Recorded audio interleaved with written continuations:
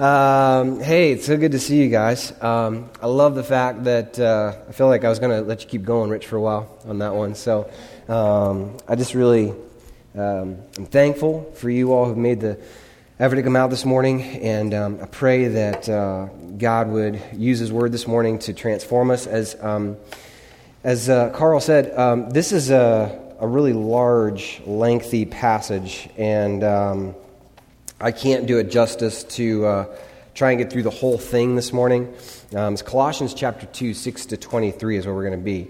But it's going to be a 2-weeker, so we're going to start today, and then we're going to probably we will end up going another week, because there's no way I'm going to get through everything, even on one piece. And so here's what I mean by that. Colossians 2, 2 to 23, you could probably go about 5 or 6 different ways with this passage. You could take 5 or 6 different ways to unpack it and deal with it. But this morning I chose one, and choosing that one is going to take us about 2 weeks to get through. So we're going to start this week, and then we're going to go into chapter 3 next week with some practicality. So if you leave today and you're kind of like, I don't know what to do, perfect. Okay, so that'll be next week. We're going to talk about what to do. This week is just more information, so buckle in. Hopefully it'll be with you.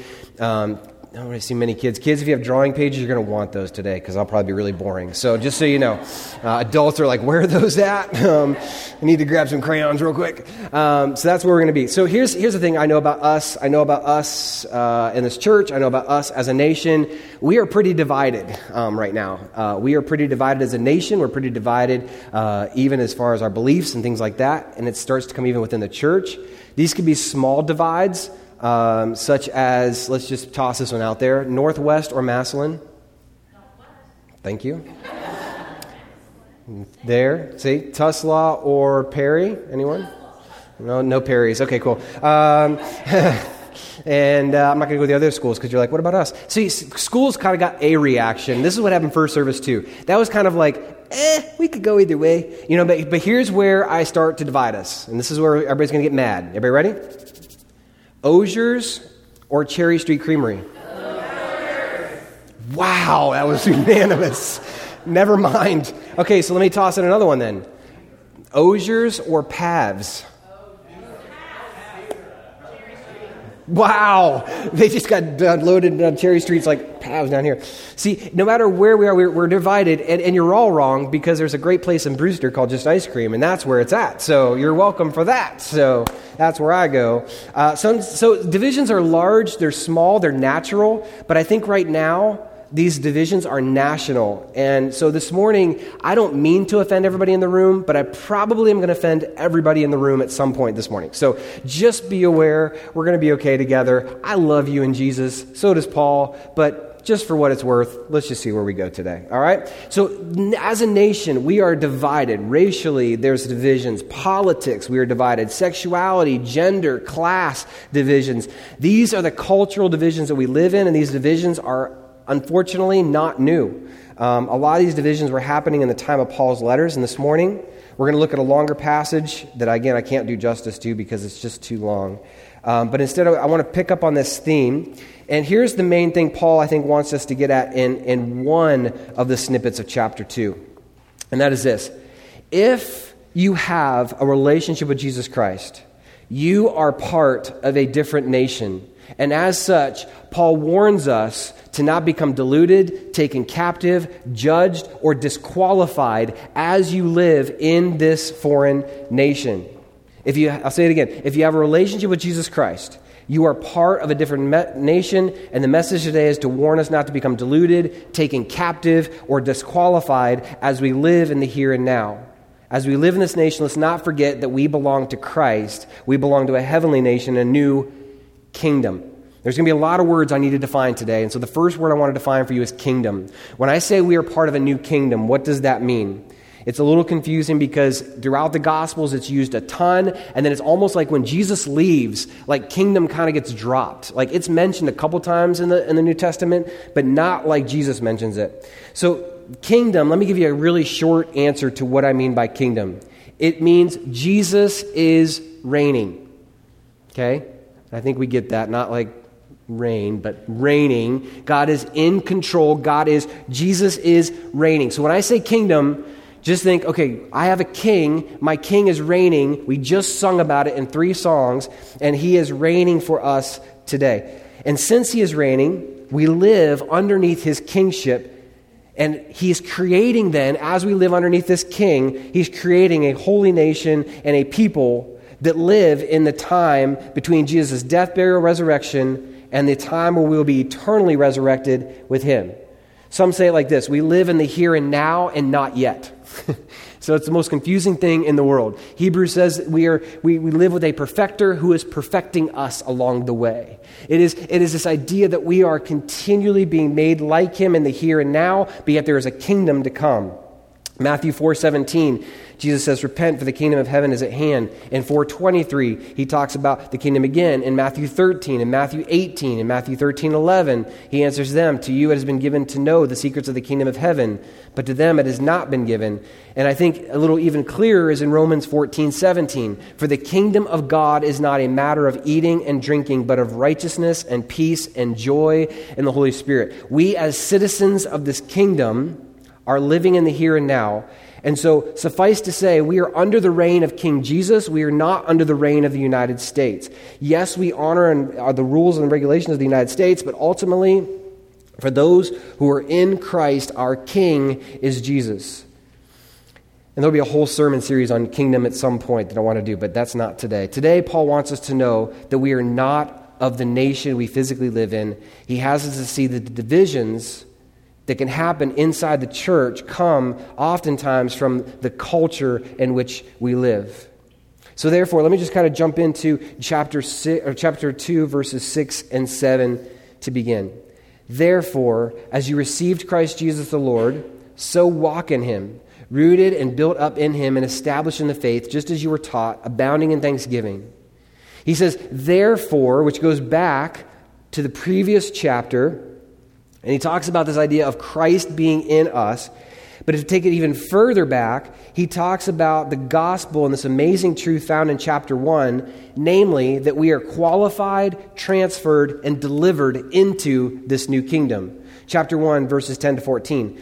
So as to walk in a manner worthy of the Lord, fully pleasing to him, bearing fruit in every good work, and increasing the knowledge of God, being strengthened with all power, according to his glorious might, for all endurance and patience and joy, giving thanks to the Father who has qualified you to share in the inheritance of the saints. He has delivered us from the domain of darkness and transferred us to the kingdom of his beloved Son, in whom we have redemption and the forgiveness of sins. So that's a lot of information right off the bat. So let me just recap everything real quick. We who have accepted Christ and surrendered our lives to him live under his reign and rule, and do so because the King has qualified us, transferred us, and delivered us into this kingdom. So that's where we currently are. If we have a relationship with Christ, that's where you are this morning. And because we live in this kingdom, because the Colossian church lived in this kingdom, Paul writes to them and says, hey, I want to give you 3 warnings as you live in this culture. I want to share 3 things that I don't want you to be caught off guard about. So he gives us 3 warnings. And again, this isn't going to be like chapter and verse this morning. This is going to be all over the passage. So just stick with me. Colossians chapter 2, verse 8. See to it that no one takes you captive by philosophy and empty deceit, according to human tradition, according to the elemental spirits of the world, and not according to Christ. He says, don't get caught up in all the next great religion. Don't get caught up in all the human traditions that you get caught up in. They will take you captive. In other words, Jesus says, when you accept me, I make you free. Do not go back into bondage by trying to give up all these human traditions and elemental things of this world. Second warning is in 2:16. Therefore, let no one pass judgment on you in question of food and drink, or with regard to a festival or a new moon or a Sabbath. That's the second warning. The third warning, chapter 2, verse 18. Let no one disqualify you, insisting on asceticism and worship of angels, going on in detail about visions, puffed up without reason by his sensuous mind. Now, I told you there's going to be a lot of words in here that are kind of like, what? Okay, so asceticism, let's just go there first, because all of you are kind of like, Right? So it's not a word we normally use. You aren't going around saying, hey, how's your asceticism going? That's not what we do today. It is an unnecessary, it's defined as this, it's an unnecessary self-punishment and normally a bodily punishment and repentance of some kind of sin in their life. So basically, if you go back even to the early days of the Catholic Church, there was these moments even in the 1600s and early that basically if you sinned, you would have penance. And penance kind of gradually got weaker as far as like the punishment was concerned. But early on, there were times even within the church where if you sinned, you had to there's a bodily harm happening to yourself in order to show that you were remorseful. If you think of this, think of Elijah all the way back in the Old Testament where he's on Mount Carmel and he's having this competition with this other god. And these guys are going crazy trying to get their God to answer him to the point that they're slashing themselves and cutting themselves and bleeding. And that was this asceticism. It's this bodily harm that you're doing to yourself and this form of devotion to God to say, God, I'm so devoted to you.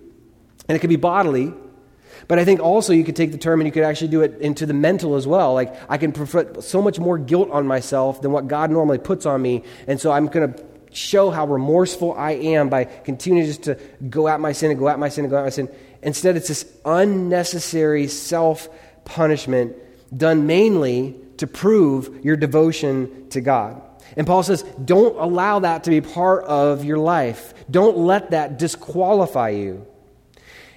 He goes in here living these examples, says, do not be taken captive, do not be judged, do not be disqualified. He even says in chapter 2, verse 4, don't be deluded. In other words, don't allow your brain to kind of just get caught up in all these things instead of just one track focus, who Jesus is.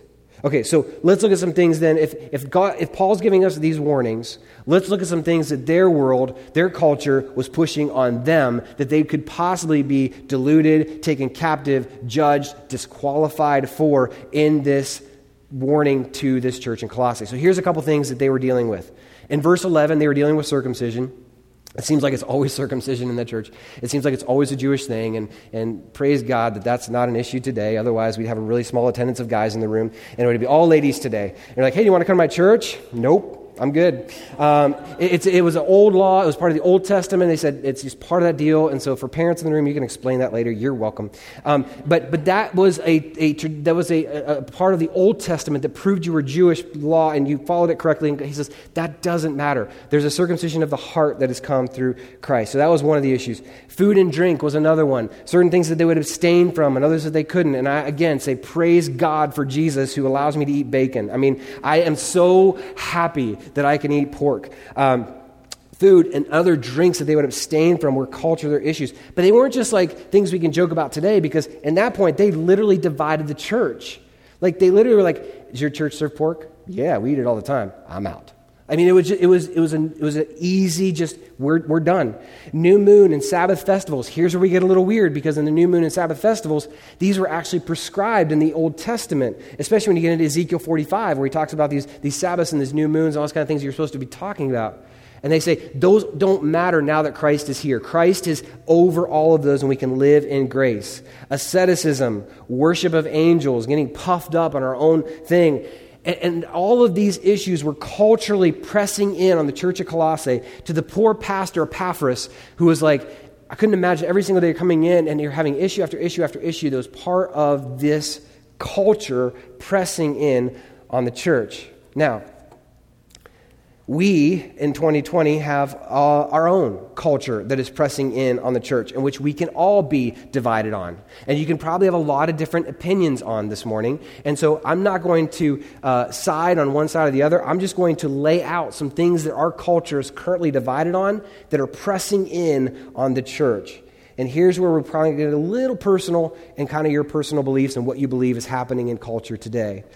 Or this may just expose some things of like, I didn't know that was happening in culture today. So either way, I hope this is encouragement towards that. So a couple things that are happening. One, social justice is a huge thing, right? I mean, you've heard the term over and over again. Social justice is a big, big deal that is happening in culture right now. Good or bad, whether you land on one side or the other, social justice is the norm, and it is the loudest voice speaking right now. And so that's one side. I would say if we were in camps, I'd say you could probably have social justice on one side, and then on the other side, you have a lot of the patriotism and conservatism and the cultural things. I'm a good patriot. I believe in these things. On the other side. And you get so dedicated to this one side that I dig in and I stay here. I get so dug in and divided on this side that I stay there. It could be reparations. It could be COVID. It could be our culture's division on abortion, our culture's division on sexuality, and the Supreme Court ruling that just came out that redefined the definition of sexuality for us. And what is that going to mean for the church and religious organizations moving forward? Because it will, I guarantee you, have an impact on the religious institutions as far as Christian colleges and schools, as well as in the church and clergy. And this is just one step towards something that is going to move beyond. And whether you land on the side of like, this is a really good thing, and we want to protect people's rights, I agree, yes we do. Or on the other side, where we start to redefine definitions that are not ours to redefine, on both sides of the aisle, you're going to be divided this morning. And I want to just pick on one specific thing this morning, and I want to kind of explain it, because I think if we can dissect this one issue, it's going to explain all the other issues that are out there in culture. I know that's a really big thing to brag about. Like you're going to pick one thing that's going to explain all of culture. Kind of. Okay, so stick with me. I hope this is helpful, but this is something I've been studying a lot this week and just really engrossing way too much time in, because I find it fascinating, because I really do feel like it's where we are as a nation right now. So I'm going to spend a few minutes this morning on one of those things that's dividing us as a nation, and that thing is called critical theory. How many have heard of critical theory before? Good. Okay. So Mark was so happy that he was in first service. He's like, I've heard of it, so I'm going to raise my hand. So I like it. Critical theory. So let me just explain what that is, because a lot of you guys are like, okay, so it's a sociological term, and there's a lot of different things it could be called. You may know it as identity politics, critical race theory. Some go as far as saying it's neo-Marxism. It's this whole thing that is fueling every conversation in our culture right now. So let me just give you a definition from an article that I highly recommend by a guy named Neil Shavini. And in this article, it's a 6-part article, so it's not like a blog. You're going to sit down and be like, okay, I got my definitions. It's going to be a 6-part thing, but he explains this so well. And the question he asks in this article, can critical theory and Christianity live together, or are they so divided that we need to just divorce one from the other? And I'm going to just give you his definition, because I think it's a good definition. Contemporary critical theory, this is it, views reality through the lens of power, dividing people into oppressed groups and oppressor groups along various axes like race, class, gender, sexuality orientation, physical ability, and age. So in these authors and in these books on critical theory that is being promoted a lot in our culture, they would actually give charts and degrees of oppression. And they would say the least oppressed people are older, white, Christian males. And they are the most powerful, most dominant, and so they're the less oppressed people in the United States. And then on the other side, it would list all these oppressed groups, and it would kind of label them from all these things of race and class, sexual orientation, physical ability, and age, and they kind of just rank them as far as who's more or less oppressed. But it's a lens, a pair of glasses that you look through that says we look through the lens of power, and that power is what's dividing people into oppressed groups and oppressor groups. Critical theory today encompasses entire disciplines like or words you may like hear within this structure. So if you think critical theory, think of big umbrella, and underneath these umbrellas are these words: postmodernism, feminism, queer theory, critics race theory. All these kind of emerge out of critical theory. It's a version of social justice that says there's an imbalance of power and that the oppressed deserve to be given the same amount of power as those with more power. So if you think of all of the riots and all the things that are going on today, that's the fight. That those who are oppressed should have the same amount of power as those who are doing the oppressing. And this group are not always clear when you add in the idea of intersectionality. Okay, it's the fact that some can be part of an oppressed group and at the same time part of an oppressor group. So let me give you an example of that. You're like, okay, whoa. Oppressed, oppressor, critical theory, what are you talking about? Let me give you an example.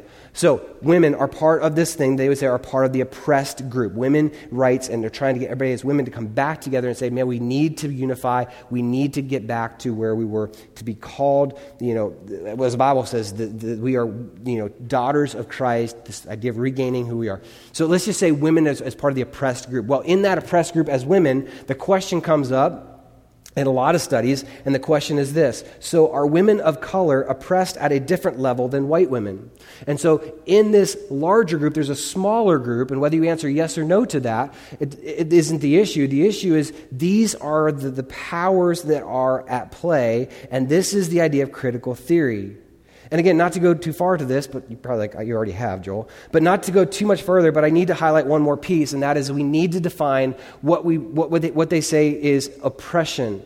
Because I think we all have an idea of what we would define oppression as. The Bible's pretty clear on what oppression would be, but I think for us it's getting redefined, and so I want to define it the way they would say it. So traditionally, oppression would refer to acts of cruelty, injustice, violence, and coercion, to which, let's just be honest, the church has a pretty jaded past. Let's just be real. I mean, we could say the church is whitewashed and it's beautiful and it's had amazing history throughout the years, but let's just be honest. It's had some really negative, bad images placed on it. And so we have that as part of us. And I would agree that would be oppression, cruelty, injustice, violence, and coercion. And we should be against those things as followers of Jesus Christ. Yes, absolutely. But now, many mainstream authors would define oppression as this: ways in which the dominant social group, let me say that again, ways in which the dominant social group imposes its norms, values, and ideas on society to justify its own interests. So it's gone from acts of cruelty, justice, coercion, to now social groups that impose norms, values, and ideas on society. So let me just explain what that would look like in today's terms. Ready? So if you think that the Bible teaches abortion is wrong, that's probably because you're trying to control women's bodies. It's an ideology that you can't hold to. Do you think that the Bible teaches that homosexuality is a sin? Well, that's probably because you've been trained and taught to be homophobic. Do you believe that the Bible teaches that husbands have the responsibility to lead their families? Well, that's because you're trying to preserve male supremacy. And so all of these issues that are coming out of the church are real. If you haven't had discussions of these, you will have them. And they see this as saying the Bible and Christianity and the church is doing so much to oppress those who are already oppressed. And what are you doing to lift us up and give us power? What are you doing to change some of those things? And they start to redefine it to say it's not just about the acts, it's about the values, the norms, and the ideas. And that's where it starts to get a little crazy and gray, when you start to say oppression is just ideas, oppression is values, oppression is norms. But that's where they land. The truth then becomes relative based on your status in one of those groups. So what you have out there in critical theory is this movement that is saying if my ideas and norms are in the minority, they deserve to be in the majority. And those who are in the majority, who have these ideas and norms, are trying to figure out, is this privilege that I have these norms, or is it just that I have these norms? How do these two work together? Okay? Both sides can get into the problem of a self-made religion. When we talk about what is here and good, we do two things. We can say in these conversations, we can run the risk of elevating those positions into something that is above God and above His law. So on one side of the camp, I've picked on you for a while, so let me switch over here and pick on somebody else for a little bit. So for those who are in this idea of patriotism and things like that, yes, it is a good thing. Great. It's America, it's flags, it's all this kind of things. 4th of July is coming up. Amen. I love fireworks. It's going to be awesome. When you start to make patriotism into a god or an idol, that's when it starts to lose any kind of semblance for me. And I will start to look at you and say, really? Are you devoted to the United States or are you devoted to Jesus? Because ultimately, as I read my Bible, when we get into Revelation and when He comes back, we ain't around. So just put that out there. We aren't part of the nations when He comes around somehow in this whole messy, crazy thing called Revelation. But is it a good thing? Yes. Should we be part of it? Yeah, absolutely. Should we honor our history? Yes. Yes. Should we make it an idol? No. Should I make social justice this thing that's good and it could do some really good things? Absolutely. Should we make it an idol? No. If you live and die on either of these, you've taken each of them and you've placed them and said, that will be my God, and I will die on that hill. And Jesus says, the only thing you die on in this world, if you are a Christian, is the kingdom, and you are dying for me and my thoughts, my beliefs, and we have to run everything not through the lens that they want us to run it through, but we run everything through the lens of the gospel. We run everything through the lens of Scripture. We run everything through the lens of our King. If we don't, sin starts to get redefined. It already is redefined. And I'm going to explain how that works within the gospel in just a second. But I think if you were to take a poll in culture and you were to ask, let's just go to the Sermon on the Mount for a second, right? And you read the Sermon on the Mount. And I were to take that out into the world and I say, hey, do you think Jesus is right, or do you think he's going too far in the Sermon on the Mount as far as what is sin? I guarantee you, I would probably have majority, 90% look at the Sermon on the Mount and be like, he was okay on one or two of those, but I think he goes a little far on pretty much every other part of his sermon. Like, I can't believe he would hold me accountable to that. You're saying that's a sin? That's not a sin. That's just the way life is. That's dated, it's old, your Bible's old and dated, you're old and dated, I know. And so this whole thing, you got to know, is just, it doesn't make sense. It's not sin. Oppression, not sin, is our fundamental problem. That's what the culture is saying. Oppression, not sin, is our fundamental problem. They miss that oppression is sin. The sin is clearly part of who we are, and the only thing that's going to remedy any of our divided things is when we deal with sin. All these issues that divide us all come back to the root of sin. And Paul says all these cultural issues, as great as they are to get into and as awesome as they are, they do nothing to solve the real problem of sin. They do nothing. So in that, I would say I don't believe that critical theory and Christianity are always going to be working well together in the long run. Let me give you an example of why I believe that. There was a Twitter thread that came through from Union Theological Seminary, and they were responding to a statement, bannerhead that said, "Statement on Social Justice and the Gospel." And here was their Twitter thread. We deny the Bible is inerrant. We deny the Bible is inerrant or infallible because it reflects both God's truth and human sin and prejudice. And since we can't reconcile God's truth and human sin and prejudice, and if you don't need to look far in the Bible to see human prejudice and human sin from the Old Testament. In a couple weeks, we're going to be looking at a real gem by the name of Jonah, and we're going to talk about some of the prejudices he had, and we're going to start talking about those kind of things. So the Bible, those things you see in the Bible, you're like, oof. But at the same time, they, as much as they're there, they can be reconciled, whereas they say God's truth and human sin, prejudice, it cannot be reconciled. And so here's what they say. Biblical scholarship and critical theory help us discern which messages are God's messages. And that's a seminary. So you can see this is starting to creep into even where we are now. And here's Paul's answer to that in Colossians chapter 2, verse 23. These have indeed an appearance of wisdom in promoting self-made religion and asceticism and severity to the body, but they are of no value in stopping the indulgence of the flesh. You see, here's the thing. The gospel is always going to be offensive. It should be offensive. I think if you've grown up in church long enough, you just assume the gospel's good news because you know it's good news for you. But when you go out into the real world and you start talking about Jesus and you start talking about the fact that your good neighbor who has better kids than your kids, who is doing a killer job at work and you're scraping and cutting corners and dodging out of work, and right? And they're doing a better job morally than you're doing morally. And you go to that person and say, hey, you're doing a really good job morally. You're killing it with your kids. Guess what? All that when we get to heaven is going to burn up. Say what? Yeah, it doesn't mean anything. When we get to heaven, that's all going to be burned up. It's like this wheat and chaff thing. Here, let me show you in the Bible where wheat and chaff come in. What? I've worked hard on this. I've done a really good job. I've done a lot of good things to get here. Yeah, absolutely. Amen, brother. I get you. But the gospel says it's only Christ that gets us into eternity. It's only Christ that matters. And so the gospel is offensive at its root, and it's going to become more offensive as we move on. The gospel is what we need to start coming to the forefront. David Platt says it like this in his book called Countercultural. Now we see the offense of the gospel coming to the forefront. tell any modern person that there is a God who sustains, owns, try that out, defines, try that out, rules, one day will judge everyone, put that out there, him or her, and that person will balk an offense. Any person would. I would. Can we just be real? As Christians, we think, yes, preach it, get them. Can we just be honest, though?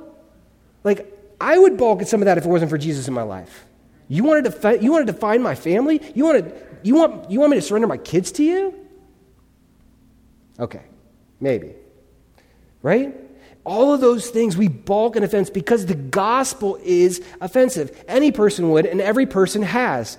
That is our natural reaction to God. Only David Platt can put it that way. That is our natural reaction to God. The gospel is offensive. And so we must run everything in culture through the lens of Scripture, again, through the lens of our King, and through the lens of His gospel. I mean, think about Colossians 2:13-15. And you were dead. Great. Sign me up. In your trespasses and uncircumcision of your flesh. Again, uncircumcision. What are we doing with this thing? God made alive together with Him, having forgiven all our trespasses by canceling the record of debt that stood against us. There's a debt. What is he talking? Legal demands that He set aside, nailing it to the cross. He disarmed the rulers and authorities. I love this. And He put them to open shame. We're not supposed to shame anybody. What are you talking about, open shame? No, He literally put them to open shame. I mean, like, totally disarmed, throw them out, like, running away. I won't get into that. Open shame, triumphing over them in Him, showing who's boss. He was not afraid to do so. So in this culture category, let me just show you on the screen as we finish out Christianity and critical theory and how this makes sense. So I don't know if you can read that or not, so let me just kind of walk through it. And here's why I think they're ultimately going to come to a head. Because we believe as Christians that the gospel is the creation, fall, redemption, restoration. We've said that many times here. It's creation, that we were created in the garden in a relationship with Jesus Christ. All of humanity, please hear me, all of humanity, all human race is designed in the image of God. We all bear it. So let's not go crazy judging people for... Anyway, let's not go to that. So creation is we were made in the image of God, created for Him, and then came the fall. Well, see, in critical theory, here's the issue that they have. They said, no, we are not born of God. There is no God. So our beginnings, we all start not in creation, we all start in the fall. We all start oppressed because that's what we're born into, as oppression. So either that's patriarchy or white supremacy. You can read through the whole list of all the things that are in those categories of oppression.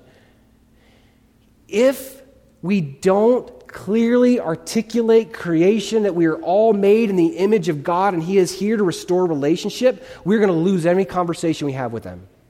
I guarantee it. Because if we all just start at the fall, that's where it's going to get messy. So they would say a fall is the oppression. So we would say fall is sin. They would say there is no thing as sin. There's just oppression and not oppressed. And then they say the only way to solve the oppression is through activism. Protest, resistance, education, awareness. That's the only way these things get solved. We have a different solution, the fact that it's Christ, and only Christ is going to bring these things to a head and solve these things, but that's where they would lead. And then in their gospel, they would say the end is liberation, equality, power reversal, justice, and diversity. That the powerless finally have a voice and are able to speak to the powerful, and the powerful are brought low. Now, in the gospel, you can kind of trace that as well and say, well, in the restoration, there will be those things. When we get to heaven, there will be equality. There will be power reversal. But you know where the power reversal is going to be, though? God's going to be ruling and reigning. We're going to be on our face. So that's going to be the power reversal. So good luck with that. But ultimately, it is the idea that there is a restoration that is to come. And here's the thing. If we just keep on the critical theory gospel, it doesn't end well. If we can somehow show the gospel meets them in each of these areas, then I think we can truly understand how the gospel can really affect us as we move forward in these divisions that are affecting us as a nation. I'm telling you, the more I read this, the more it just made perfect sense. The more it just made, the light bulb went on as far as why everybody's so outraged and why everybody's so not outraged, and it just made perfect sense. Because they're missing the most important piece.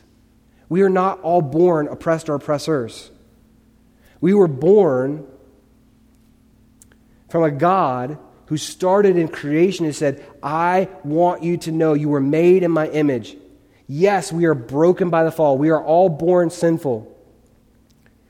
But in reality, if we miss the creation and restoration, that God truly wants to have a relationship with us and He's defining justice for us, then we miss so much. So, all that to say, critical theory is one of the one issues that I think is probably feeding into a bunch of smaller ones. And it's the issue that, as Paul said, has the potential to disqualify us, has the potential to be judged by us, has the ability to be taking us captive and even delude us. And I don't want that for us as a body of believers. So this morning, again, I'm not going to give you a ton of things because we're going to finish this conversation next week in chapter 3, where he talks about putting on the new self. We're going to talk about some practical things next week. This week, I just want to lay the groundwork to say, I hope you can understand why things are so heated right now. It's because people have been feeling so oppressed for so long, and they have no way to fix it. And Christianity can't remain silent on the other side and ignore it, because we need to come together, and we're going to talk about that more next week. But let me just give you some things that may be helpful practical as we finish out this morning. Number one, think of someone who is opposite of you in a number of ways. Maybe you don't have to go very far for that.